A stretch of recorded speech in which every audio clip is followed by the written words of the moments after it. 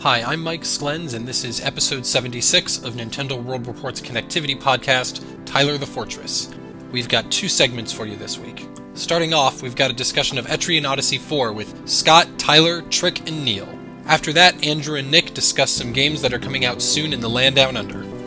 Enjoy the episode.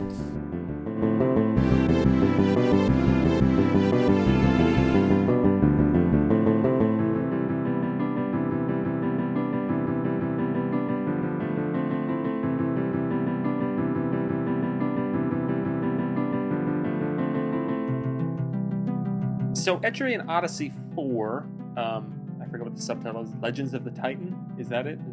Sounds right. Something like that. Yeah. Some kind of bullshittery subtitle. It's a new game on the 3DS, the fourth in a series. The other three were on DS. And we're going to talk about it. And with me, we got Patrick Barnett, who's on the review for Nintendo World Report. Glad to be here. And we got Tyler Olu and Scott Thompson. Yo. Hello! Who have no such responsibilities, and as such, are a little bit earlier in the game than me and Patrick, because I'm reviewing it for Nintendo Force, so we have a good old-fashioned podcast quartet here to talk about Etrian Odyssey 4. Now, I guess to start, has anybody played any earlier Etrian Odyssey games? Nope. Well, I'm like a weirdo who's like, oh, this is an Atlas game. I just gotta buy it now, and so it's not expensive later. So, like, I own all of them, and they're kind of all downstairs, and like I buy them when they come out, and then I haven't played any of them, but I have been playing 4. So yeah, I've always been kind of curious in the series since the beginning, but how I guess hardcore they are always turned me off. And I remember, I think Nathan Mustafa reviewed the third one, and his review almost sold me enough to go buy the game, but I still kind of held off. I think because it came out in September when it came out, so it was like during a busy time. yeah. I just kind of forgot about it. And then when I heard the fourth one was coming out, and it was adding this casual mode that, I mean, I do love. I think it was Jeremy Parrish was the first person that I read making the comparison about how normally the game's just really like the normal mode is basically if you die, then you lose all of your shit, and then go back to the start, you just go back to your last save. Yeah. Whereas if you die in casual mode, it's basically just Dragon Quest, so you just go back to the inn and everyone's dead. Yeah. Or everyone has one hit point. Yeah. That happened to me once. That's because I hit a tornado. I was curious. Don't go into the tornado, whatever you do. I was just like, I wonder what's going to happen. And it's just like, oh, you guys are all dead. I'm like, oh, well, I learned. So you're playing never on do that casual, one. Neil? Yeah. Okay. What's everyone else playing on? I started on normal, and then about the 15-hour mark, things got really, really tricky, so I just bumped it down. So how long? I mean, so you put 15 hours into the game. How far were you in 15 after 15 hours? I was getting into the second land, the first dungeon, that area. Okay, I think I'm a few hours ahead of you in that, and maybe that is because of the difference between casual and normal. Because I think it took me 10 hours to get through the first land. I felt like Around there. being on normal, you have to travel back and forth between the caves and the labyrinths back to the inn because your party takes so much more damage. Okay. Yeah. So is there a difference in the damage that you take? As far as I knew, it was only the death, when your party faints, that was the only major difference. I think. Well, I know that you have an infinite number of that item. Some weird thread. Sorry, I can't remember the name. Ariadne thread. Yeah, that is which brings you warps you back to town instantly. On casual, that you have a million of them. Oh. Yeah. Does so you it? can just I didn't. pull them out and just use them whenever you want. No, I mean I've been kind of liberal with that, but that's more because I usually buy more whenever I go back to town. Yeah. I'm at a point where I'll use one and then buy one right when I get back to town. Okay. Well, yeah, maybe you don't need to. You have to use Yeah. one and then see if you still have some in your inventory. Yeah, because I never bought any, and I'm just like, oh, I'm trying to use one, and then I don't think, I don't know, because I remember reading that, before the game came out, and then just as I'm playing, it's like, oh, I need to use one, and I'm not buying them, and I'm not finding them, so So I think are I you have guys an infinite both? number. Are you playing? You're playing on normal, right, Tyler? No, I'm on casual. Oh, okay. All right. Yeah, that's what I'm saying. That's why I know about this thread thing, just because it's like, oh yeah, Okay. He doesn't run out. I'm playing All casual right. because I'm a big baby. I know it's hard. Yeah, It's same just here. It's just like Fire Emblem, where it promoted me into buying it. Like I was like, okay, well, even though I'm weird, I don't really have much of a point because I bought the previous ones, but I am playing this one. So that's a big difference, and I Yeah. think it's because of the casual mode. Like, just knowing it's not as brutal, like, I just don't have the time. I can't afford to lose any progress. Like, that would be a huge blow to me. Like, that would be game. Like, I'd be like, I'm just gonna put this away. It'd be crazy. Well, can't you just Well, I start mean, from your last save? Yeah, but I think the save. You Like, to lose me, all that when I'm progress. playing, the save, like, if you like goof up against the FOEs, like, done. Like sometimes I'm like weird, and I'm like, I think if I move here, I'll be okay. And then he'll like the big enemies will find me, and I'll die, and I'll it's such a huge mistake of mine, and I'll be like, oh, like I just don't trust myself to make enough saves properly. Yeah. And I do like Yeah, how, well, I'm playing on normal, but I'm so early. I'm probably only like 4 or 5 hours in, so I haven't had any problem yet. But You will. oh yeah, I'm sure. Yeah. But I mean that's the game. I mean, it's not like you're doing something wrong if you die. I mean, that's part of the game. It's same Yeah. as Dark Souls or even like Fire Emblem, like we talked about before. Like it's kind of built into the game, and then you learn from your mistakes and you adapt and you move on. I think the problem is that when you die, you lose all that map drawing. No, actually, I guess you don't lose the map drawing progress either. I was going to say you lose that, but then I just remembered when I died last, it saved that for me. So what do you lose when you like after you die? Because I died once, but I just turned the game off and went back to my save because I literally saved like 5 minutes beforehand. It just takes you back to your save, I guess. And you also, in the dungeons itself, you lose... It saves what you mapped on your map. But if you, say, walk through a doorway, there's those pathways in the dungeons where you can walk through one direction but not the other. Mm-hmm. And you unlock it going one direction, you can... it, like, unlocks what you had... Or it locks what you had unlocked. Okay, so you got to get back to the right side to go through it again. And it's just a lot of re-navigating what you've already done, rebattling. But you have to lose some. I mean, you can't just start from your save, right? I mean, don't your characters like? Don't you lose items or start back over from a lower level or something? Or is that really it? You just Well, on normal mode, you would go back to your save, but I think on casual, you don't. okay. You just go back to town. See, I haven't died on casual yet, so He mentioned that was a possibility. Also, I'll use this weird point to to be like, oh man, Tyler has no credibility because now I'm like, oh, I don't see any more of those weird threads. I can't return to town. I was like, I should test this just to see. And yes, Okay, so I they're ran not out. they're not infinite. They're You not just made that infinite. up. Who said that? What a bunch of crap. That surprised me, Patrick. For some reason, I always heard that you lost a lot more of your progress when you died.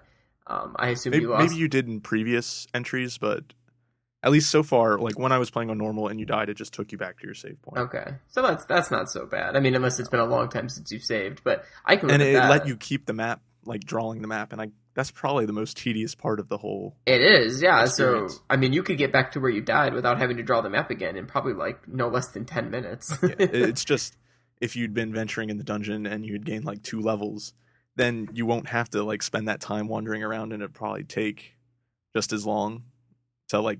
It's probably more of a grind than to re-level yourself back up. Right. Whereas if you're just wandering around the dungeon mapping stuff out, then it doesn't seem as much of a chore, I guess. Sure. If that makes sense. Yeah, no, it does. It does. Oh, you know what I'm seeing? When I look under... this is like the being educated from the game's manual. If you die on casual mode, you'll restart with some items that have unlimited uses. So it's possible that if you die, that's how you get the unlimited threads.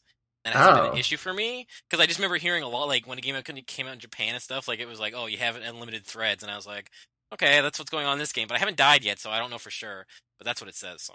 I wanted to bring up something that it kind of bums me out, and that's the story of the game, or maybe lack thereof.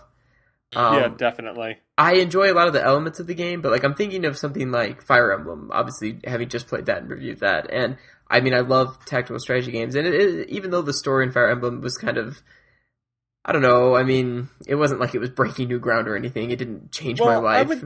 I would say with Fire Emblem, it's kind of like, I mean, the story's there, and that's how you develop relationships with the characters. Even if the story's kind of cheesy, right? Like, you still develop relationships with the characters, where in this, it's kind of like you have a nameless party, and I guess, like, you make up your own story, but it doesn't really work, and it also doesn't help that, with the exception of Whirlwind, all the supporting characters are kind of dumb. And I guess the shop girl is fun, too. Yeah, Neil, have you gotten to the second level of the one dungeon in the second land? Because there is some story starting to pick up there. Yeah, I might be on the cusp of that. Okay. You meet a whole bunch of new characters that actually have a village in the labyrinth, and okay. there's actually more story then. I think I'm literally right at that point. Okay. Yeah. Okay. Yeah. I mean, so that'll be good if that picks up. But yeah, it's still not great, but it's there. Yeah. Yeah. It just. I mean, on one hand, it's cool because it's like, I don't know. It's like you are just random people. You know, you're not this big like, I don't know, like ordained hero. You know, like you are just a group of people, and it's nice that you get to design them in any way you want. You know, you pick the portraits, you get to name them, and you have total creative control over your characters. The portraits are really limited. That's true, but still, I mean, it's cool to have that creative control. But yeah, it just sucks that there was no way to build a bigger narrative involving with your characters more than just like go out and explore. You know, like it's like you're an explorer. Join the guild. Exactly. Like I feel like I would be. I don't know, like Tyler, you were saying, like, if you died in normal mode, that would probably be it. You just wouldn't come back. And I feel like I'm probably going to hit a point soon here where, like, a new game comes out, and I'm going to stop playing this, and there's not going to be anything to really pull me back in. Because I'm like, well, I plotted a few maps, and I killed some things, and that was fun for a while. But there's no, like, resolution I need to see. It's a game that's going to be kind of tough for me to get all the way to the end because of just the sheer amount of content. Well, and that doesn't help either. I mean, right? Aren't we looking at maybe something like 50 to 60 hours is kind of the ballpark I'm hearing? Yeah, because 6 lands is what I've heard, and I think there's even post-game content after that. And so with your experience, one land takes what, somewhere between like 7 to 10 hours each, you would say? Yeah, maybe even more. I know, Patrick, you were saying 15. For me, it was playing around on 10. normal, it definitely took more than 10. Okay. Yeah. And well, I guess I did everything though in that land. Like I went back after I went to the other land to complete some stuff I couldn't do before. Just because you weren't like high enough level? Well, yeah, because then you can get to a higher level. Yeah, you get a new ship upgrade, so you can fly to a higher level. Okay, I see. Yep. So I think I mean we were kind of touching on how fun it is to be able to create your own characters, and mine are all connectivity themed. Oh yeah, I want to hear this. Yes. So naturally, the land schnecht, or whatever the hell that character. What is that? I mean, it just seems like it's like a fighter or like kind of like a warrior kind of. But everything else has a normal name except for that one. Well, it's like all of the classes in this game. I mean, not that I'm too well versed in D&D, but it's like they have similar D&D parallels, but they have stupid ass names. And the Landsknecht just seems like, you know, your typical like dude with a sword.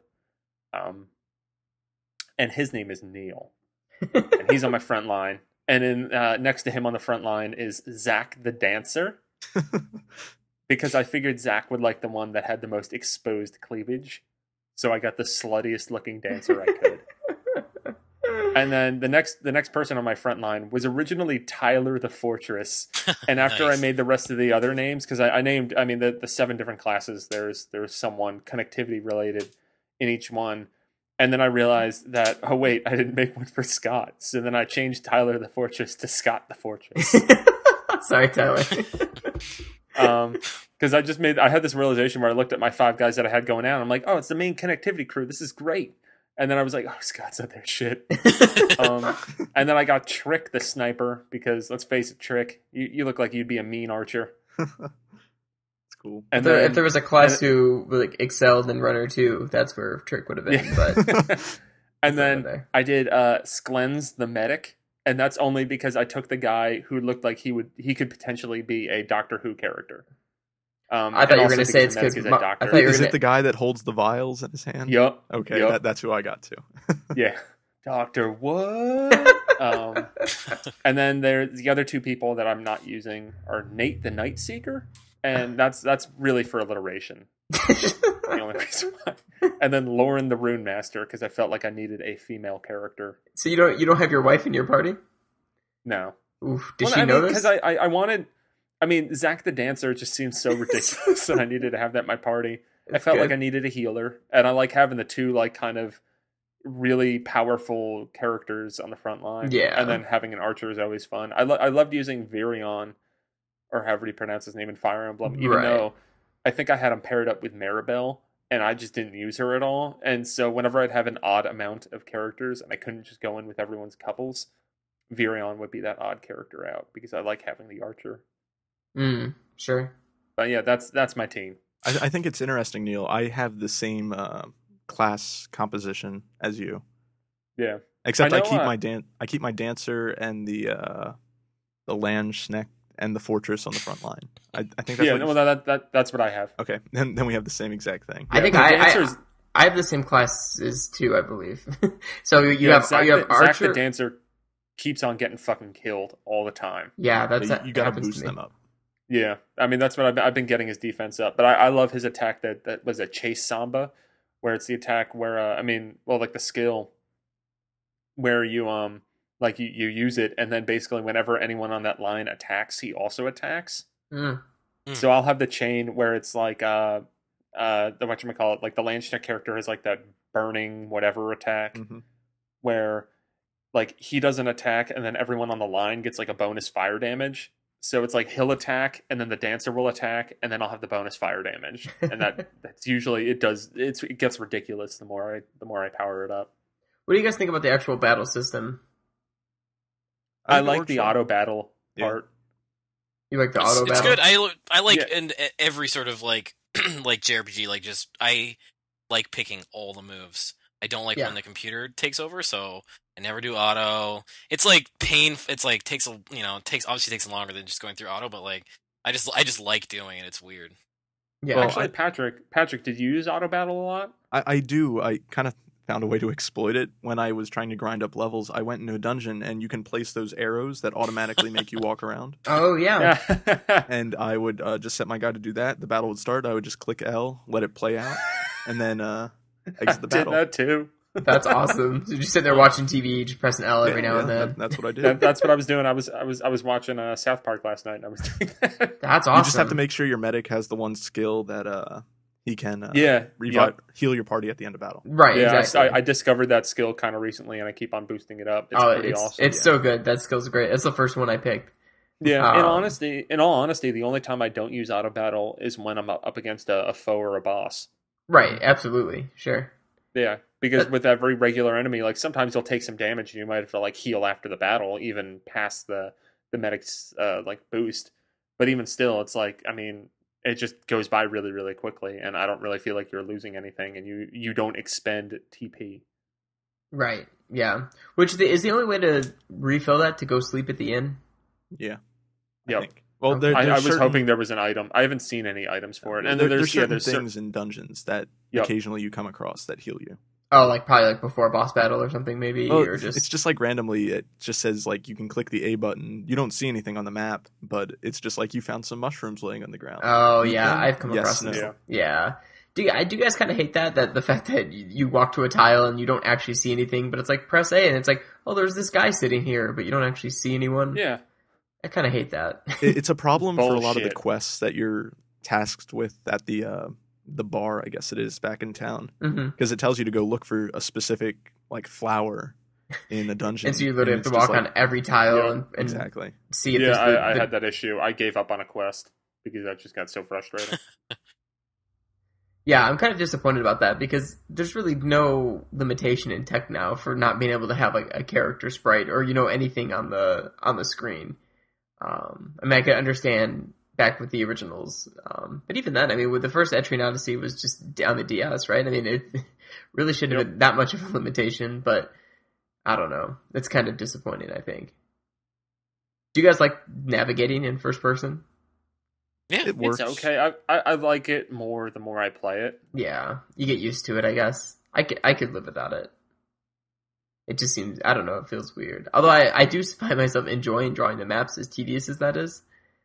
I like making them perfect. Me too. Every wall. I started playing the game on a train last week, and that was a mistake. Just drawing walls everywhere. Yeah, because it was the kind of thing where I'm like, I'm gonna throw up because it's not like have terrible motion sickness, but it was like the act of like trying to control with the circle pad and then also, draw a fucking map on the touchscreen. Right. I just was like, nah, I can't do this. I need to turn this game off. Right. Yeah, I think the only thing for me with like movement and stuff is like just that it's like step by step. Like I understand the game's grid based, but like even like a game like Castlevania, like The map screen on those, they're grid based. Like, like you go into a specific room and it's a single square that was opened up, but there's still like a flow of your motion, and just like holding down and it being like stuttery, like as you move, as like especially like in the overworld and stuff, is like a bit unnecessary. Like, it's kind of weird, but still whatever. Right. It's kind of funny because I feel like I accept it for what it is, but I feel like I'm playing an old game. Even though it's brand new. I know it's designed that way, but like you're saying, Tyler, like the kind of stop and go, and that kind of stuff. I do love the ease of annotating stuff. That's really nice. Oh yeah, but the one absolutely. thing is there an easier way to set the auto things other than laboriously putting an arrow on each fucking square? Not that I know of. Nope. God, that sucks, because I started doing that because when especially in that first land when you're going to like the third floor to like it takes forever. Yeah, so I would set it up on the first floor, and I'd be like, I don't want to do it on the second floor because it took so fucking long. And then I realized I was going down to the third floor a few times, and I was like, I'll just set it up. But like, I wish there was an easier way where it's just like, you press a button and then you draw a fucking line. Yeah. Oh, that would have been smart. Yeah. Yeah. Yeah, it's too bad. Yeah, but like, do you guys think you might go back to earlier games? No. I won't. Yeah, I won't. Oh, I own them, so I might as well. Like, I think I will.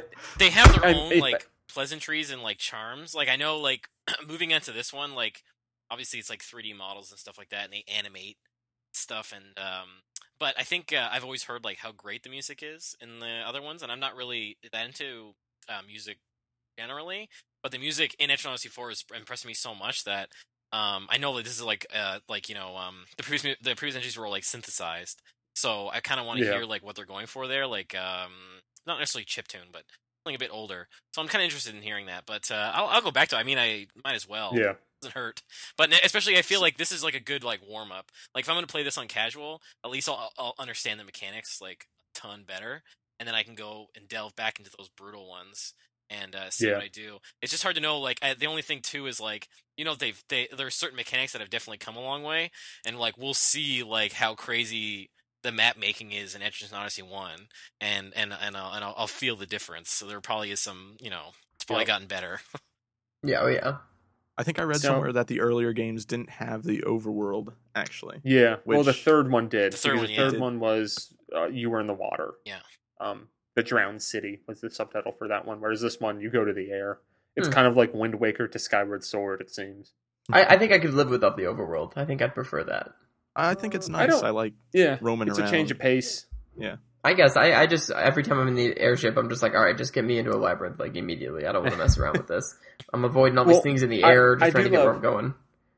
I do love what the game does. I mean, I haven't experienced this rewarding part of the second land yet, but in the first land, you get to that point where you're like, "Come here, foe! I'm gonna kick the shit out of you." Yeah, and that is so rewarding when you get to that point when you just basically like, "Come at me, bro." Yeah, I haven't gotten to that point yet, but I'm looking. So, are you guys stoked to exchange guild cards when we go to PAX East? Yes. It's pretty much all I'm looking forward to at PAX East. Yeah. Can't think of anything else going on. Yeah, that and trying the multiplayer in Fire Emblem finally. Oh yeah. Luigi's Mansion. But you guys have to check out Luigi's Mansion. the QR codes. Get some really sweet stuff. Like it's like really good. It's items and extra quests and stuff like that. But just the items and stuff are like really good. And like the official like Etrian Odyssey blog, it's like I think the site like is like go to the blog for QR codes. And there's like 2 for like when the game came out. But I'm just looking at like NeoGAF and there's like tons, like probably stemming from like the Japanese release and stuff like that. So lots of really really good stuff there. Just a good way to earn stuff. Check that out. Get extra stuff to do. Yeah. All right. I guess that's it. I'm enjoying it. It's not going to set the world on fire for me. It's not the same as Fire Emblem was for me. But it's fine for now. But like I said, without any real story to hook me in, I just know that once the next few things come out, like the next StarCraft game comes out next week, and Luigi's Mansion is out by the end of the month, and all this other stuff. It's like I'm probably not going to be playing this, but it's fun for now. I'm enjoying it. It's just one of those types of games that's very grindy, and you don't do very much other than the same thing over and over again. Right. For me, I like it. I like it in the same way that I like Dragon Quest games, because it's kind of like that. I mean, it's monotonous, but it's kind of comforting. It's comfort food for me. I was just going to say that. Yeah, it is. So Like, I don't think I'll have that much of a will to play every single thing in this game, but whenever I stop, it won't be because I disliked it. It'll just be because, like, I'm like, yeah, that's all the junk food that I needed right now. Mhm. I don't need to finish this entire bag of Doritos. Absolutely. Yep. Cool. All right. All right. Awesome.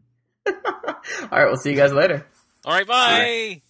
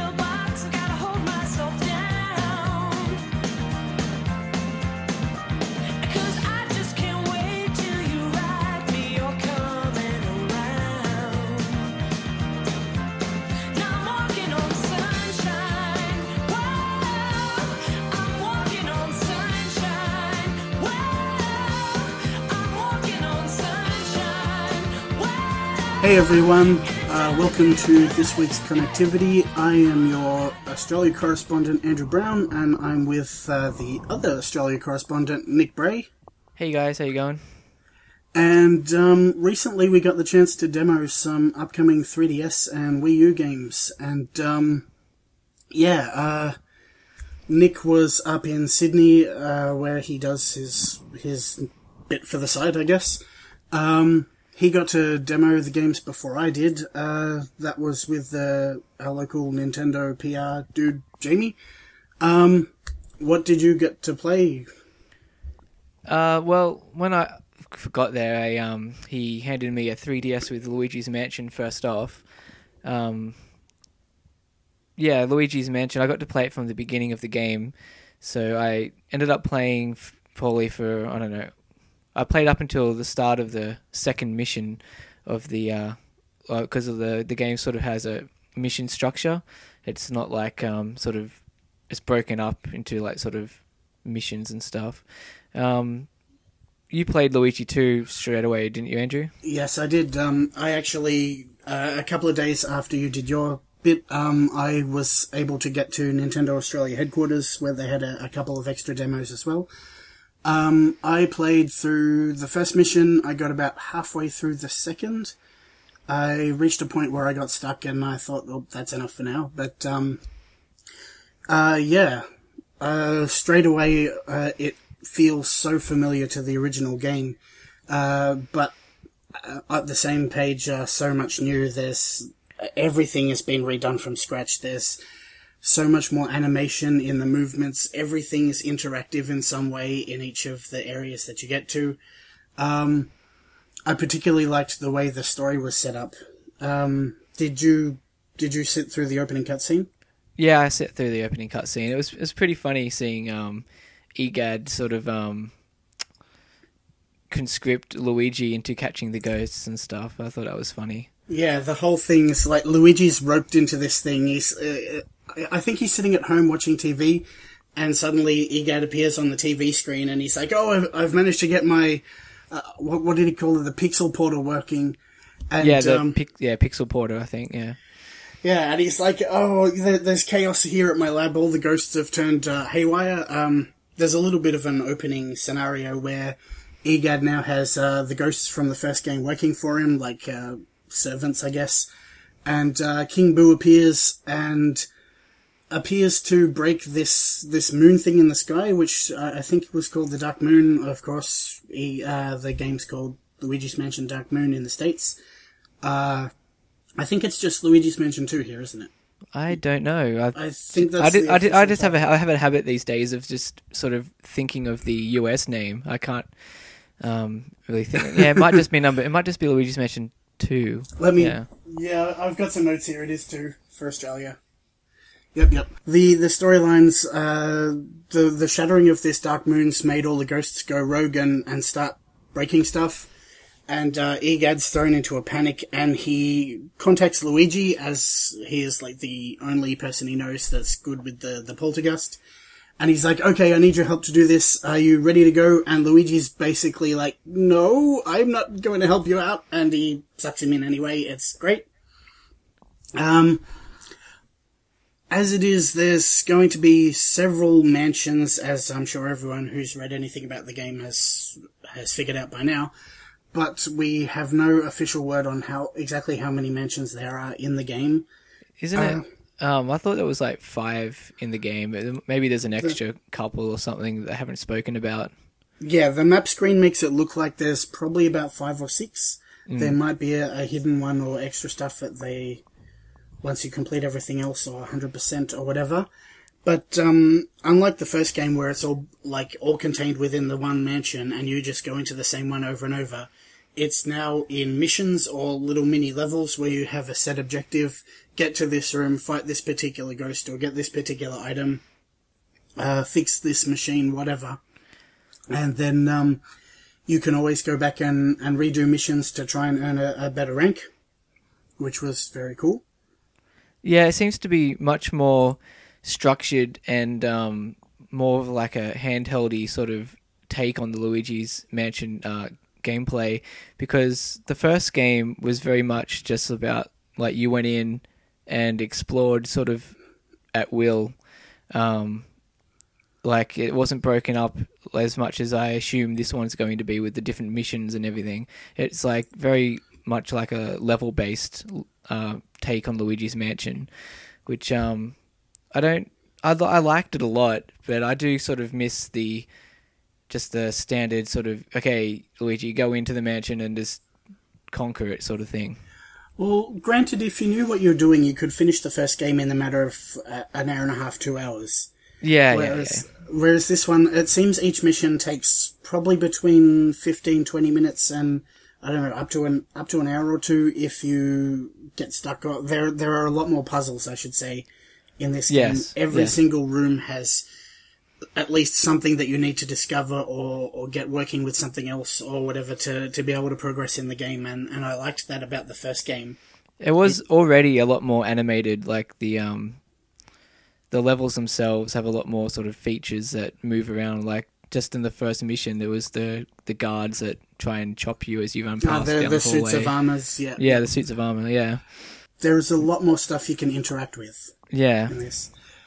Yeah, from what I've played, I'm thoroughly impressed. This seems to be exactly everything that people wanted in a sequel to Luigi's Mansion. It's basically what people would have wanted the first Luigi's Mansion to be, really. It very much feels like a fully featured game, whereas the first game sort of at times could feel, tech demo-y more so. Yeah. I also had a chance to play the multiplayer. Did you get any of that done? Yeah, we played 2 rounds, actually 1.5 rounds, because during the second round, the 3DS's lost connection somehow, and it was weird. Like it just came up and said, "Oh, you've lost connection with the player," and we could both still run around and everything. Like we could complete the level ourselves, still, even though we couldn't see each other anymore. And that was the final build of the game, wasn't it?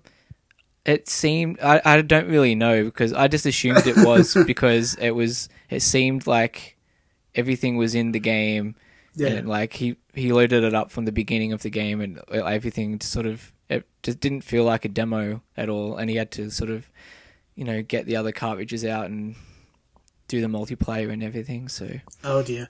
Well, connection issues aside, what did you think? I had a lot of fun with it. I had the chance to do the full 4-player thing. Granted, the fact that you can't choose different characters and they're all just different coloured Luigis, it's a little bit of a downer, but when you actually get into it, it's actually quite a fun thing. It does remind you a lot of Four Swords. Yeah. Sort of gameplay with the links and stuff. Yeah. What I liked, as you're playing through, you're able to tap on the touchscreen, and there's a little mini map of each floor on the touchscreen, and you can tap to a certain point, and Luigi says over here, and the others can see, we need to get to that room to help this Luigi out with whatever's going on in that room. It seems to be randomized, but there are a set number of ghosts per floor, and then once you've captured them all, you get, I think it's a minute or 20 seconds or something to find these 5 red coins that appear in random rooms somewhere around the floor there. Yeah. And, Yeah, I think the levels themselves, I think the rooms are constructed randomly, so whenever you play it, you won't have the same floor layout every time. Yeah. Yeah. I don't remember the name of the particular minigame mode that we played. I think it was called Hunter Mode. Probably yes. Yeah. I know there was at least 3 modes that they talked about during the last Nintendo Direct conference.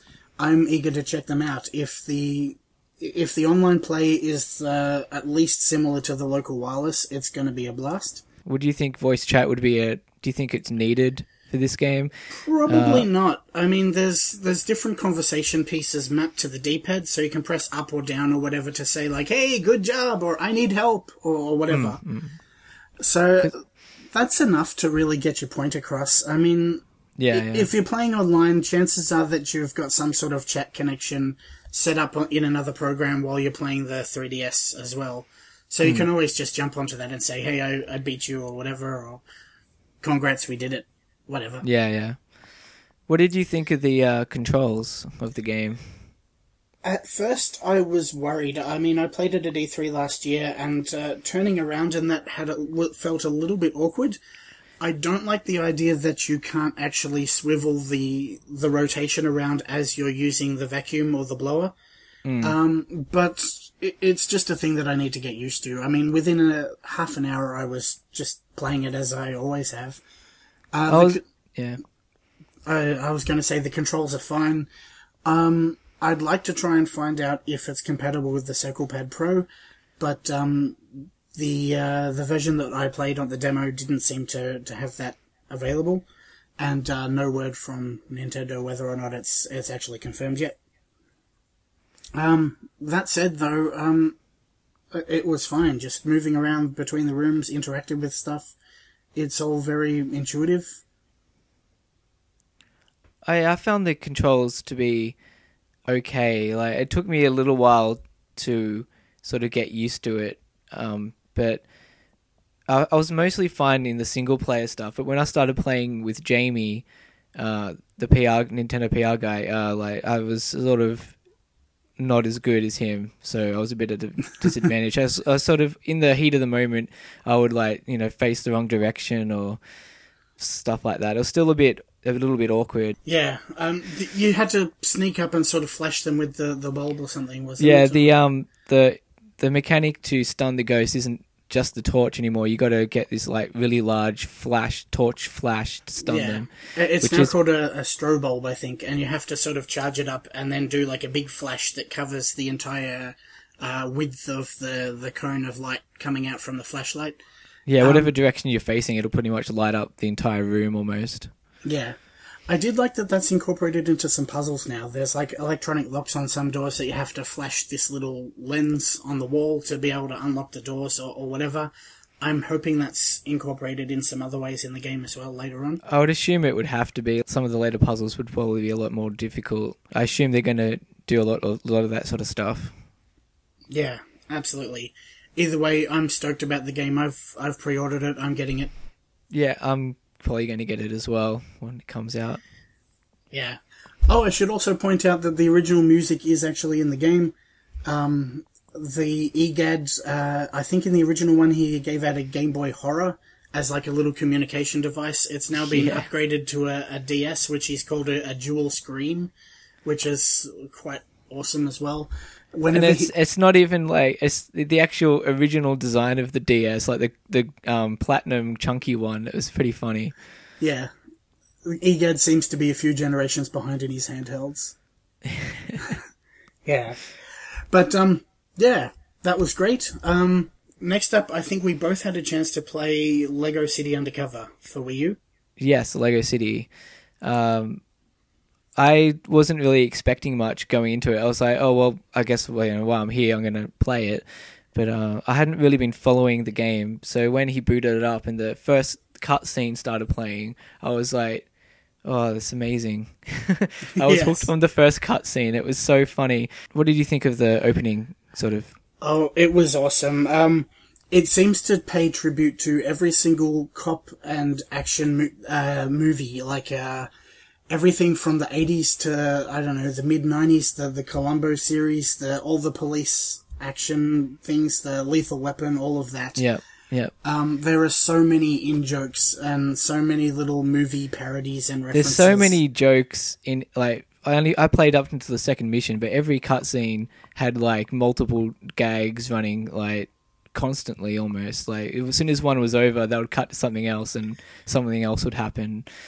Even multiple at once. There's like background stuff going on, and you're like, oh my god, did you just catch that in the background there? That was great. I don't think I expected the main character's personality to be quite the way it is. It's very like, I don't know, what's the best way to describe it? Sort of Han Solo-ish, I guess. I guess so, yeah. Yeah, he's like, I thought you're from the cover art in that with his like cop uniform and stuff. You sort of expected the main character to be very bland and just like sort of a goody two shoes, but he seems to be sort of a bit more than that. He's typical action movie 80s. Yeah, he's like swami and sort of. Yeah. You know, yeah. I have to say the voice acting is hilarious. I think this is only the second or third game to actually feature full voice acting in the Lego series, I think. I think it's the second because I think Lord of the Rings was the first one. Oh, that had... And I don't think there's been another Lego game after that yet. The Batman 2 had voice acting. Oh, okay. Yeah, yeah, the acting is spot on in this though. Every single character is so enthusiastic and just jumps into their role perfectly well. I particularly like the stupid assistant. What's his name? Honey. Yeah. So his last name's Honey, and everyone Officer like, Honey. Yeah. Sounds funny, Officer Honey. And you first run into him, and he's bringing in like donuts for the station. You know, several feet high of donuts. Yes. And the chief ends up confiscating them, basically. Yes, the typical 80s cranky chief who's always belittling and berating the rest of the squadron. Especially the main character. He's like, he basically took credit for whatever happened in the prequel game. Yes. What was the villain's name? Rex Fury? That's it, yep. Yes, the game's also coming out on 3DS, which seems to focus on the story that happened in a prequel story that they keep referencing in the Wii U game. Obvious marketing ploy. If you want the full story, you have to get both versions. But from what I've seen and what I've been able to play, it's probably worth picking up both of them anyway. It has all the stuff you'd come to expect in a Lego game. I mean, you run around, you collect the studs, you smash everything and anything and everything that's within sight, and you get more Lego studs or little pieces that you can use to build bits and pieces around, I don't know, around the city. You can commandeer vehicles and just drive it around recklessly, running over stuff, crashing into other vehicles, whatever. The whole thing has the same level of humor and Lego fun as you'd come to expect in the series, but they just seem to take it so much more. This is seems to be a full working city. I didn't notice any fog or any what's the word? The render distances, the draw distances. You could see for miles. Just go up to the top of a hill and careen down in your whatever car you've stolen, commandeered, whatever. The graphics were amazing. Yeah. It is really GTA with Lego characters.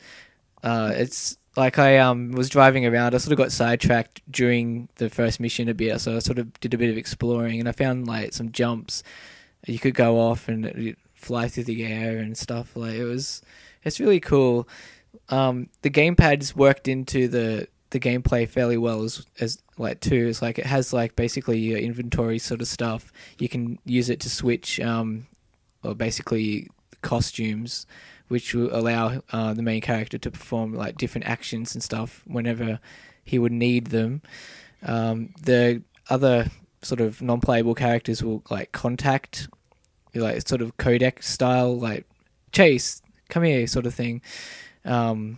Which is cool. I thought that was cool because when they have the codec sort of interactions, the audio only comes through the gamepad speaker, so it's like not through the TV. I thought that was nifty, and you can see the entire map on the touch screen. So you can also set like the way, like sort of points, so you can be guided to the next destination and stuff. So you're never really going to get lost. There's always sort of like a line sort of showing you where to go or get you back on track. Yeah, there's like a trail of green studs that appears that you could collect as you go that show you wherever you need to be or whatever. There's little green arrows and stuff. I found the gamepad interaction to be quite good. Each mission involves at least one part where you have to track a series of footprints, and you sort of like tilt the gamepad around as you're following the trail. There was a part where you have to scan for a potential suspect on a crowded rooftop, and you hold the gamepad up and move it around like a camera, and then you can sort of like, it's a bit like an X-ray vision or a radar or whatever, heat signature scope, I guess, and then you can lock in on the character that you think is a suspect, and then scan them, and then it sort of like puts them into the main map and shows you where they are. There's usually a cutscene showing them, oh, I've been discovered, and they run off. Yeah, and usually, or at least in the first mission, the when after you do that and you've located the like the thief, there was sort of maybe some light puzzle elements to solve to try and catch up with them or get closer to them and stuff. Yeah, it's still very Lego universe. The puzzle that he's referring to in particular, there's a garden hose that you need to you turn on to water a plant that will grow so you can climb up to a higher ledge. And then as you follow the water as it's going along in the hose, it comes to various obstacles. So there's like a dumpster stuck on the hose that you need to go and smash. And then there's like a person in a lawn chair reclining on the yard on there that you go up and smash him to pieces and the water keeps going through. The whole thing's got the same level of humor all the way through it. As I said earlier, the voice acting is incredible. There's chase sequences where you have to chase down particular criminals and like dive tackle them to the ground and slap handcuffs on them. And even then there's hilarious dialogue like stop running or I will continue to chase you and things like that. It's just everything just seems to click. Everything, there's so much humor in the game. Like I think it's more humor than any of the sort of licensed Lego Star Wars, Lego whatever. I was very surprised by the quality and how funny it was. I'd say they're not confined by the franchises that they've been sort of stuck in working with in the past, so now they can just let loose and do whatever. Yeah, it's given them a lot of freedom. It's really cool. Yeah. I loved the trailer at E3 last year. I considered it, after playing it, I'm probably a lot more strongly considering picking the game up when it launches. It comes out this month, doesn't it? Yeah, near the end of the month, I think. Let me just check here. I do have a fact sheet, and it doesn't have a date on it. April 2013. Sure. Oh, okay, April, right. So I guess it'll be early April in Australia. I'm pretty sure we posted release dates for this game and Luigi's and stuff. Check recently. it out. So I can't remember the exact date. We have the profiles on the site. Go read them right now. But it's coming out really soon, and I'm probably I don't know if I'll pick it up day one, but I think I'll eventually will be picking this game up because it impressed me that much. It is a worthwhile purchase, especially if you grew up with Lego and you like the style of, I don't know, GTA, platforming, fighting, stuff like that. It seems like a lot of fun. Yep. Now, did Jamie actually have any other demos in Sydney? I think he did, but I had to go. I had to go home. I could only really stay playing games for maybe, a couple of hours or whatever. I had to catch a train home, so it's like a 2-hour train trip. Fair enough. I got to play Castlevania, Lords of Shadow, Mirror of Fate, I believe it's called. Obviously the sequel to Lords of Shadow on the PS3 and 360, which was 2 years ago, I believe. I'm actually more impressed going into the full version of the game than I was playing the demo that was recently released. I dabbled with the demo for like 5 minutes, but I'm not a huge Castlevania guy anyway, so... Fair enough. For those who have played all the Castlevania iterations in the past, I guess, it continues the retelling of the storyline that started with Lords of Shadow. It continues directly on from the final cutscene that happens within the last moments of the game when you unlock everything. So I'm not going to go into spoilers, of course, but if you know what I'm talking about, then you know who the villain is, and it comes on from the descendants from that point on further down the line. And there are multiple characters that you can play as. You choose a character, and then you go through the individual quests. And I don't know, it seems to be a mix between the 2D Metroidvanias from the handheld generation, starting, of course, with the PS1 game, which is a fan favorite for many. But it also pays a lot of tribute to the classic side-scrolling linear Castlevania games, which my favorite game in the series was Super Castlevania 4, where you get from point A to point B in each level, and then you move on to the next level. There's no backtracking or any such sort of thing. I didn't get a great deal of time to play it. I played a little bit as Simon Belmont. If you've played the demo, you may feel that the controls are a little bit slow or a little bit clunky or whatever. I'm happy to say that the full version seems to be a lot smoother. The controls are quite good. The jumping speed, the running speed, and all that, the attacking speed. It has the level up and the experience sort of features from the Metroidvania games in the past, but at the same time, it seems to be more linear things, linear areas. You get to a goal point, then suddenly a monster will attack you and drag you away to a new part of the castle. Then you need to find a way out and get to the new area. There's a little bit of backtracking involved in, say, you get to an area and then you need to find a key or you need to find a lever to unlock a door, go back, get that thing, then go back to where you were. There's little waypoints on the map screen, which seems to be broken up between areas now, instead of having like a whole castle map all on one screen. The areas, they're very nicely rendered. There's a lot of detail. Everything looks unique. It's all 3D rendered with plenty of stuff going on in the backgrounds. You get to a library and there's like bookshelves all going around in the background. You get to I think they called it the Unholy Chapel, and then you get to see all the pews and the pedestals and stuff in the background, and then you climb up through the rafters and you see like the domed roof behind you. For a 2D Castlevania game, the graphics were astounding. Like I said before, there's no repeated background elements. Everything seems to be individually rendered to look like a different area of the castle. I don't know too much about the storyline besides multiple characters working to defeat this villain. But, yeah, I was very much impressed. I'm in love with Castlevania all over again. Did you like the prequel one, like the game that came out on the 360 and that? The earlier? I didn't really like the direction and the way the story changed. It's sort of like retconned everything that's happened in the past and retelling it from the start. Right. But it was interesting enough to keep playing and go through, and it seems to be bringing it back more towards the original idea for the series. There's a lot of characters involved in this game that have had like alternate universe versions in previous games. I know there's Simon Belmont, I know there's Trevor Belmont, I think there's Alucard appears, Dracula's son. I don't know whether he's playable or not. I probably need to get my facts straight before I go too much into that detail. But I don't know, this seems like a good mix of new and old.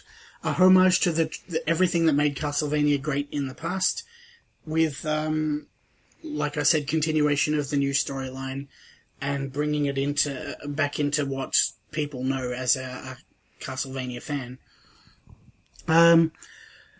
With the demo unit that I was able to play, which I'm pretty sure it was the full version, I didn't get a chance to really turn the volume up much, so I can't say much about the music. If you've played Castlevania before, you probably know the track Vampire Killer. I'm hoping it appears in the game. It has to be in every Castlevania game. That's my stance on the topic there. Apart from that, what else? I did get to play Monster Hunter Tri, Ultimate version, or 3 Ultimate version, I think it's called here. Was that like the full game, or was it? Yes, it like was. An expanded demo. Okay, it wasn't the demo they put on the eShop. I'm impressed. I haven't played much of Monster Hunter before. I did have the Wii version that I played briefly. I didn't really get far into it. From what I understand, this is the Wii version with all the existing content, and then they've added exclusive new monsters, new missions, and new areas to explore. What's great about this particular version is that it's also out on the 3DS, and if you have both versions, you can actually save your progress from the Wii U version to the 3DS version, so you can take it out in, I don't know, on the train or whatever, level up your materials or whatever, and then return to the main game and continue your progress from there.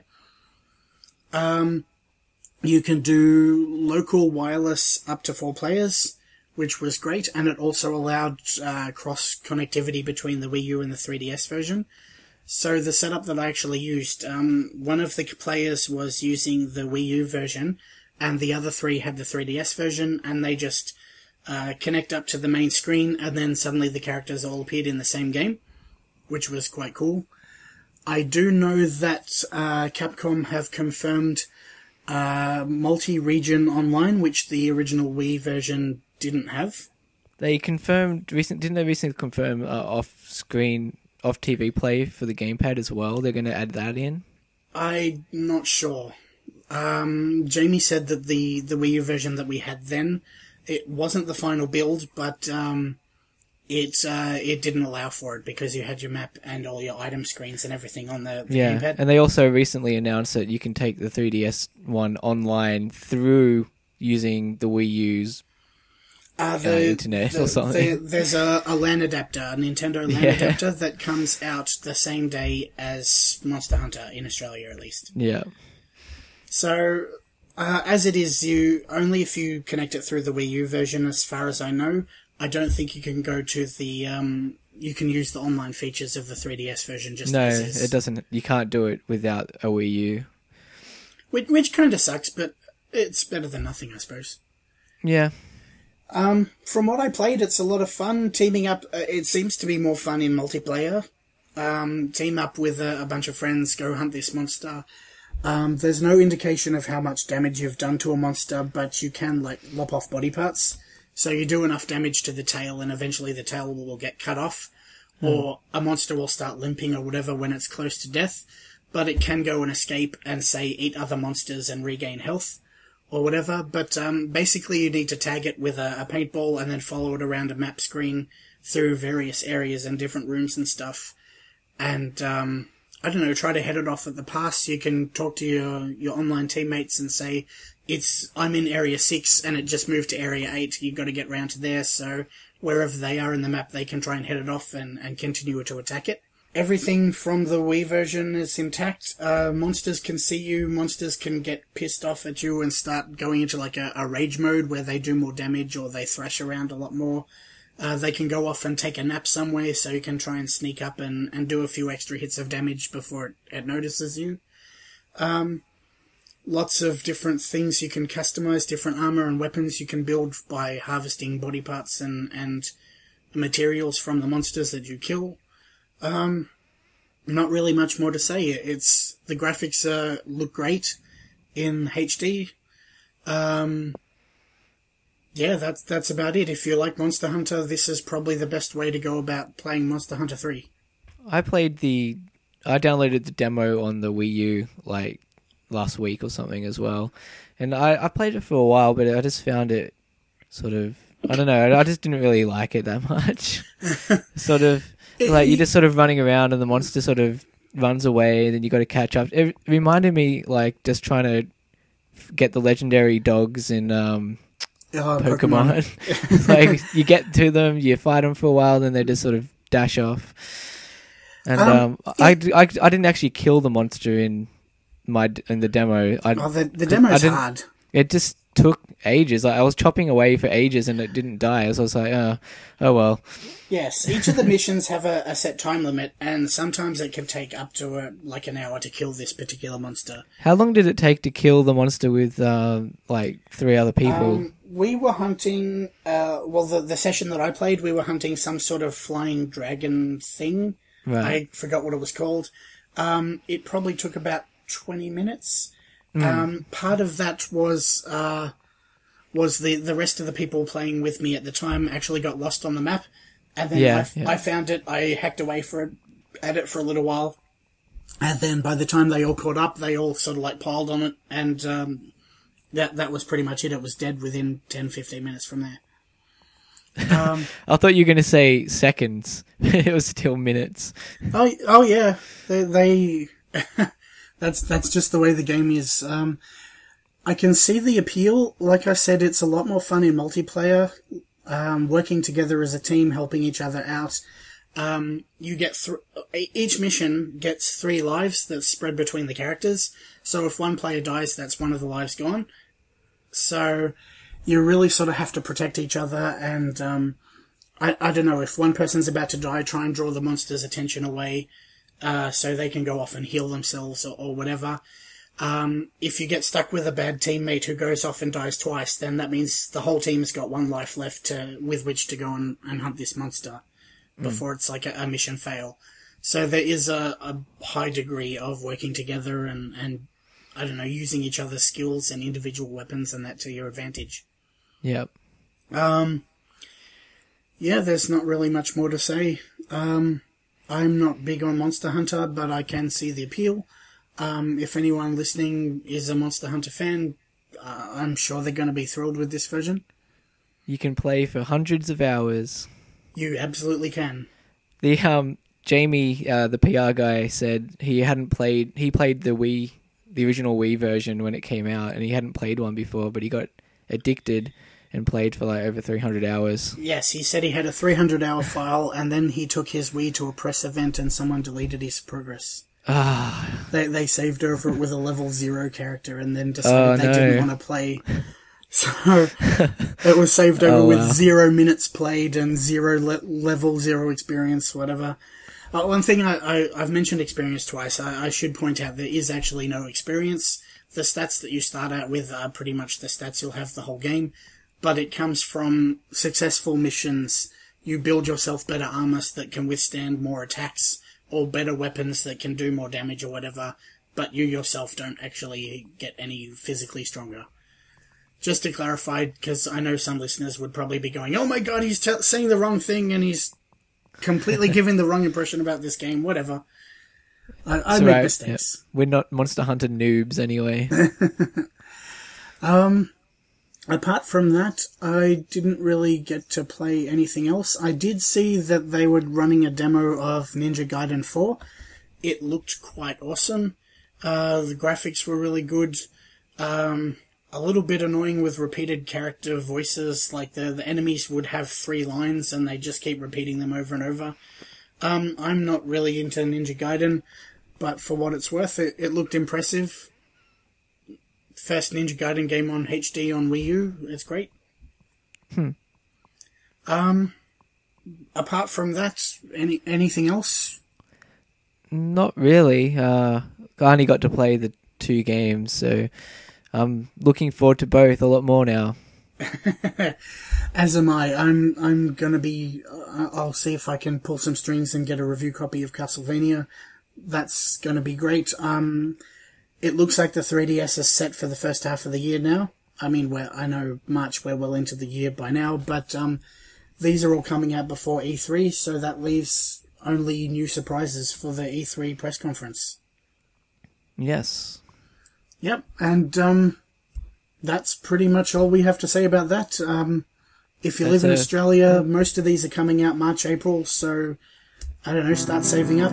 Otherwise, thanks everyone for listening, and we'll probably talk to you again next time a press conference happens. See you guys. Ciao.